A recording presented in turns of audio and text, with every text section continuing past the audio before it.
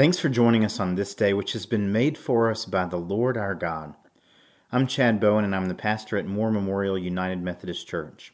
Our congregation gets together each week for worship in our historic sanctuary in the heart of downtown Winona at 9 and 11, and we would love to have you join us in person.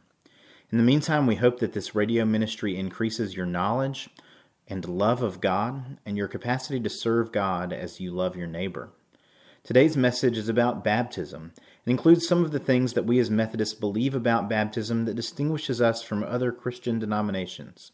If you'd like to talk further, or maybe even if God is calling you to be baptized, I'd love to hear from you this week. You can call us at the office. It's 283-3804, or email me at chad, at moorememorialumc.com. If you'd like to give to support our ministries, we'd be grateful for your generosity.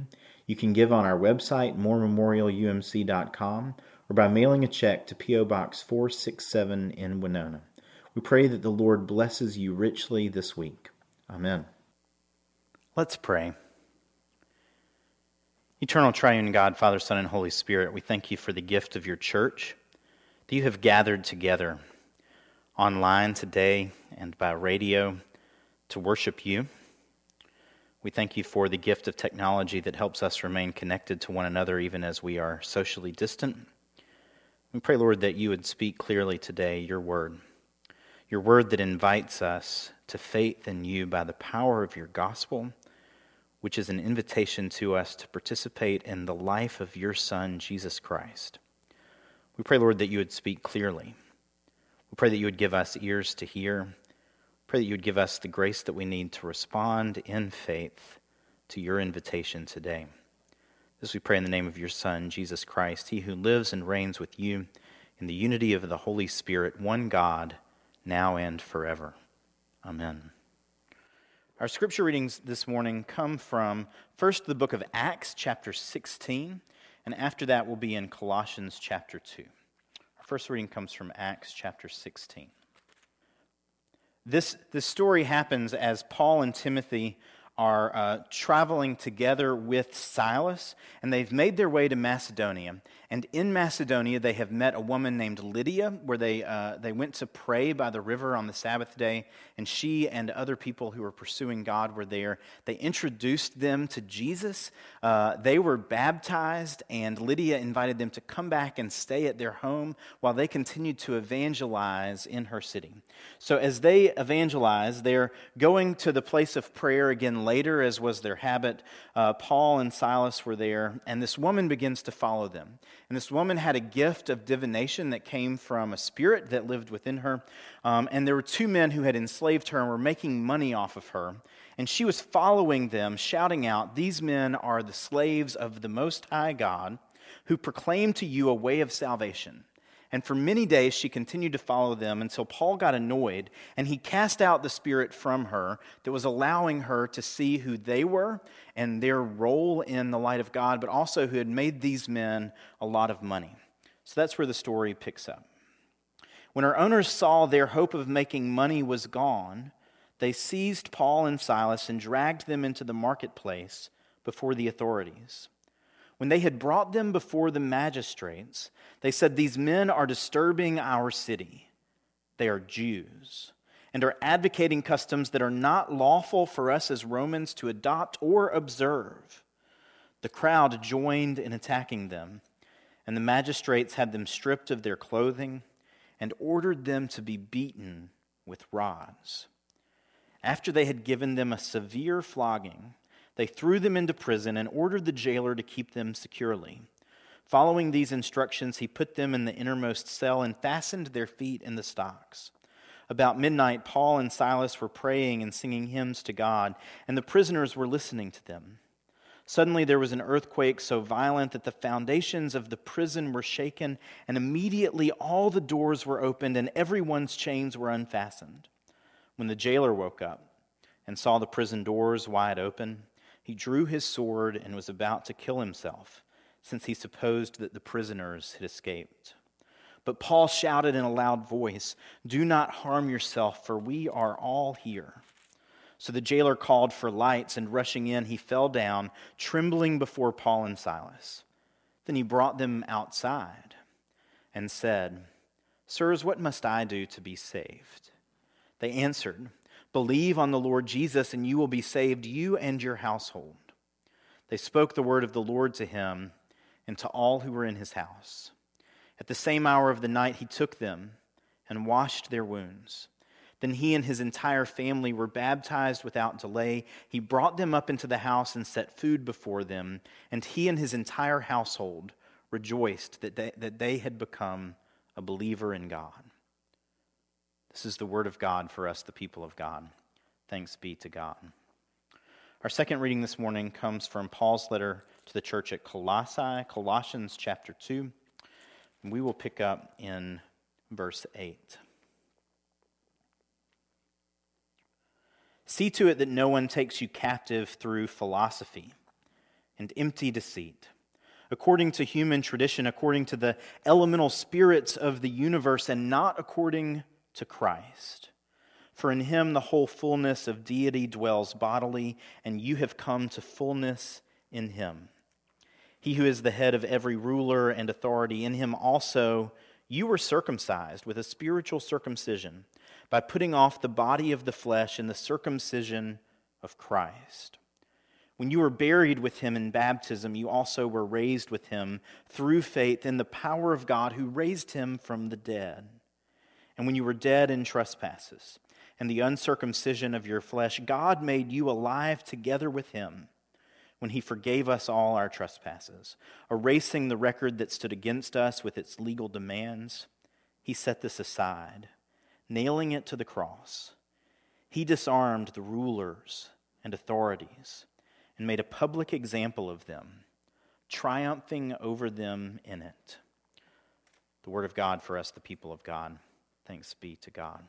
Will you pray with me and for me now? May the words of my mouth and the meditations of each of our hearts find acceptance in your sight, Almighty Father. For you are our rock and our Redeemer. Amen. What's the appropriate response to the gospel? Faith. And how do we enter into the life of faith? Through the saving waters of baptism. But baptism is not some sweet thing that we do in worship where we bring a baby in front of everybody and we ooh and ah as the baby coos. Baptism is a matter of life and death. It's a matter of the very grace of Jesus and his death and resurrection, putting us to death in our sin that we may be raised into new life, delivered from sin that reigns over us, and raised into the power of our resurrected Lord. It cleanses us from sin, its guilt and shame, and its power over us. The gospel turns everything upside down on its head when we enter into it. And we see this in the story of Acts. At one point in Acts, they say, these are the people who've turned our world upside down. And certainly that's what happens with the jailer. The jailer who's supposed to be the enemy, who's a part of the group who have beaten Paul and Silas with rods. The man who's complicit in the unjust treatment of these men who've been thrown in jail by men who are mad that they can no longer make money off of an enslaved girl with an evil spirit. Paul and Silas don't groan and grumble to one another while they're in jail about the injustice of it all or tell all of the people how they don't deserve to be there. No. They sing hymns and they pray. Now, they don't just let it all pass as if it never happened when the Romans try to release them with no fanfare on the next day. Paul and Silas say, no, you got to at least come see us before we go. You beat us in public, and you don't get to just let us go and kick us out of your town. They weren't having it. But while they're in jail, they're not grumbling and groaning about the state of affairs. They pray and they sing hymns.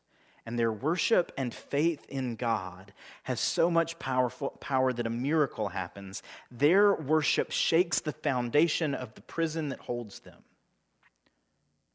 The Lord sets the captives free. Literally, the doors of the jail are unlocked. The shackles on their hands and around their feet they come off of their feet. So much so that when the jailer realizes what happened, he assumes that they've all done what you would expect any prisoner to do who has a wide open door and no chains in front of them. They've escaped. And who's ever going to believe his story? An earthquake, you say? It happened to open all of the doors, you say? And unshackle every prisoner, you say? Right. Put him to death. So instead of trying to tell this ridiculous story to others, he decides he'll take his own life to avoid the shame of the whole thing. And Paul cries out to him, "Don't hurt yourself. We're still here." And now the jailer is disoriented. He wants to know what it will take for him to be saved. And Paul says, "Believe in the Lord Jesus." And the jailer takes them to his house. They proclaim the word of God to him and his whole family, and he washes their wounds. No longer are they someone for him to lord over and to keep in shackles. They are people for him to serve. And he and his entire family are baptized, and he feeds them a meal, the prisoners and his family, sitting together, eating together. The man who was certain that his death was assured a few hours before has led his family into everlasting life by bringing Paul and Silas to them as they have brought the gospel. And the whole household is baptized. Probably included the kids. Maybe even some who were too young to consciously profess faith for themselves. The gospel of Jesus Christ turns everything upside down. An oppressor becomes a caregiver. Restraints become an opportunity for hospitality. A prisoner becomes a trustworthy evangelist. Enemies become friends. Brothers and sisters in the body of Christ. And the leader of the house church that this jailer is going to end up going to, the only name of a Christian that we get from first century Macedonia, is a woman. A woman who's an entrepreneur, Lydia. The church at Lydia's house, it's described. Already in the church, we have women who are leading in the gospel of Jesus. And the Holy Spirit that is filling Paul and Silas is making their work possible. The same Spirit that continues to operate in the church today. The power of God among the people of God is something to be reckoned with.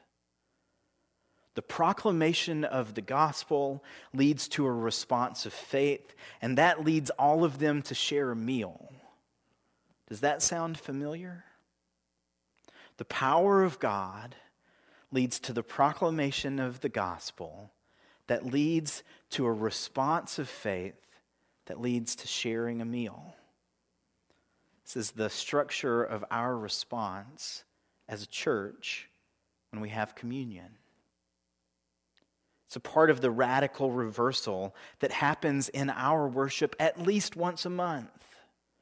That those of us who once were enemies have become friends who can share a meal in the power of the gospel, a reality that's made possible by the grace of God that we've received in our baptism. The proclamation of the gospel, a response of faith, sharing a meal.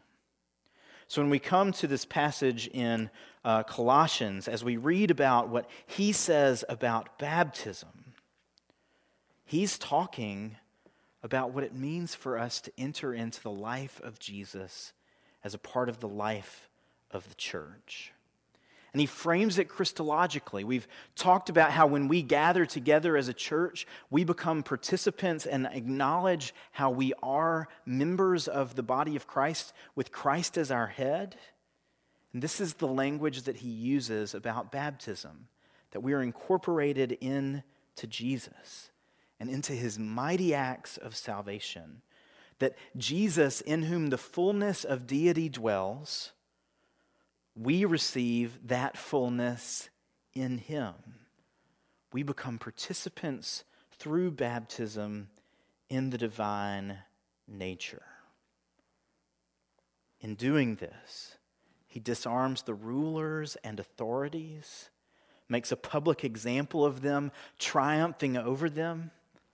Don't you see how that happens with Paul and Silas and their story? The authorities look like fools except for those who've come into the fullness of the gospel, who've come into the foolishness of the gospel. As Jews demand signs and Greeks demand knowledge. The response to the word is a response of faith. So as we talk about the third movement of worship, we're gathered together by the Spirit, we hear the word of God proclaimed, and then as the people of God, we respond in faith. Baptism is the quintessential example of this. And Paul gives us a few different images in the book of Colossians to think about this in this passage that we just read. He says that we're circumcised with a spiritual circumcision. Circumcision for Jews was a mark of identity of who they were as members of the people of God. If you were a boy and you were born to a Jewish family, on the 8th day you were going to be circumcised as a mark that you were a child of Abraham, that you were a participant in the promises that God had made to Abraham. You get a name as a member of Abraham's family. You get a place in the family as a part of the land that has been promised. You are a part of a family. And this is what happens in baptism as well. You get a name, a Christian name. You get a place at the table. You become a participant in the family of God, adopted into God's family as a son or a daughter. If you ever want to know why baptism is not repeatable, just ask why circumcision wouldn't be repeatable. Baptism is like circumcision, a rite of initiation that brings us into a community and marks us as a part of God's family. It's also a participation in the death and resurrection of Jesus. Immersion embodies this best for us. This is why immersion is a faithful expression of baptism, because when you are taken under the water, it is like a death. And when you are brought out of the water, it is like being raised into new life. You have died with Christ, and you have been raised in his power into new life. The old flesh has been washed away, and something new has been created in you as the same person, but now the person that God intends you to be. And forgiveness, that God has wiped your forgiveness off of you, that he has nailed it to the cross. This is why pouring and sprinkling are appropriate forms of baptism as well, because it reminds us of what it means for the blood of Christ to wash us clean, to wash us as white as snow. Now, there has been for several centuries an inclination to use as little water as possible, but over the last 100 years or so, the church has reclaimed the practice of using as much water as possible. Because what the water is a sign for us of and an action for us of is the washing of the Lord. So we don't want just a few drops. We want to get wet to receive the grace of God flowing over us. Baptism is circumcision. It marks us. It's a sign of death and new life, like we see in immersion. It's a sign of forgiveness and the washing clean of the guilt of our sin, as we see in pouring or filling. But when we're baptized, we aren't just baptized. Either someone on our behalf, if we're baptized as babies unable to speak for ourselves, or we ourselves make vows in our baptism. We make a confession of faith as a part of our baptism. And the vows that we make are really important because they go to the identity that we receive in the circumcision, the spiritual circumcision of baptism. The first question in the Methodist Church that we ask of candidates for baptism is, do you renounce the spiritual forces of wickedness? Do you reject the evil powers of this world? And do you repent of your sin? Renounce, reject, repent. Renounce, say that you are no longer a part of it, reject it, and repent, say that you want to be something different. The first vow is a way of saying, I'm not on that team any longer. I have stepped away from the team of sin and evil and the power of Satan. The old question for baptism that's in our older book of worship is, do you reject the devil and all of his wiles? Whose team are you on? Not the team of evil and wickedness. And then the next question is, are you actively opposed to that team that you used to be on? First, you renounced, rejected, and repented. Now the question is, do you accept? Do you accept the freedom and power God gives you to resist evil, injustice, and oppression in whatever forms they present themselves? What have you renounced? Have you accepted your authority to work against those things? And finally, whose team are you on now? Do you confess Jesus as your Savior? Put your whole trust in His grace and promise to serve Him as your Lord in union with the church, which Christ has opened to people of all ages, nations, and races? Do you confess Jesus as your Savior? Do you put all of your trust in His grace for you, not on anything that you can do, and promise to serve Him as your Lord in conjunction with the whole church that is made up with all kinds of people in all kinds of places? You're on a new team with Christ as the head and the whole church as the body. And then, after the baptizand or the confirmand has made promises, the church makes promises. They renew their promises to reject their old team and their commitment to Christ, and then they promise to disciple these new folks who are coming under their care. They promise to be ministers of the gospel by proclaiming the good news and living according to the example of Christ. And they promise to surround them with a community of love and a community of forgiveness, that these people before them may grow in grace and their trust of God and be found faithful in their service to others. They promise to pray for them, that they may be true disciples who walk in the way that leads to life. And then, after the vows, we confess the nature of our faith with the historic creed that we call the Apostles' Creed. We believe in God the Father and God the Son and God the Holy Spirit. And as God has worked in the person of Jesus, and as God continues to work in the life of the church. And then, after they have renounced and rejected and repented, after they have accepted and confessed, after the whole church has joined in the promises, then we get them wet. And we baptize them in the name of the Father and the Son and the Holy Spirit. Before I close, I want to clarify a few things. In baptism, we trust in the Lord who has brought us into the saving work of Jesus through the waters of baptism. This is the ordinary way that we experience God's extraordinary grace. Is it possible to be saved without being baptized in water? Absolutely. And remembering this was super important in times of acute religious persecution. There were people who were converting to the faith and being arrested and killed before ever they could get to the church to be baptized. And so the church has maintained that death is a sort of baptism. And this is even included in our Eucharistic liturgy, where we say by the baptism of His suffering, death, and resurrection, Jesus gave birth to the church and delivered us from slavery to sin and death.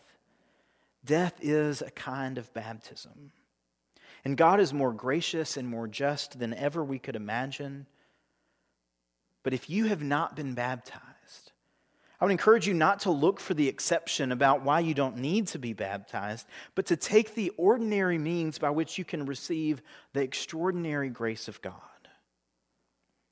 Some of you may be wondering why we baptize kids. If a profession of faith is an integral part of baptism, why do we baptize kids that can't yet speak? We baptize kids because it's an important recognition that baptism and salvation is God's work and not ours. It doesn't start with us.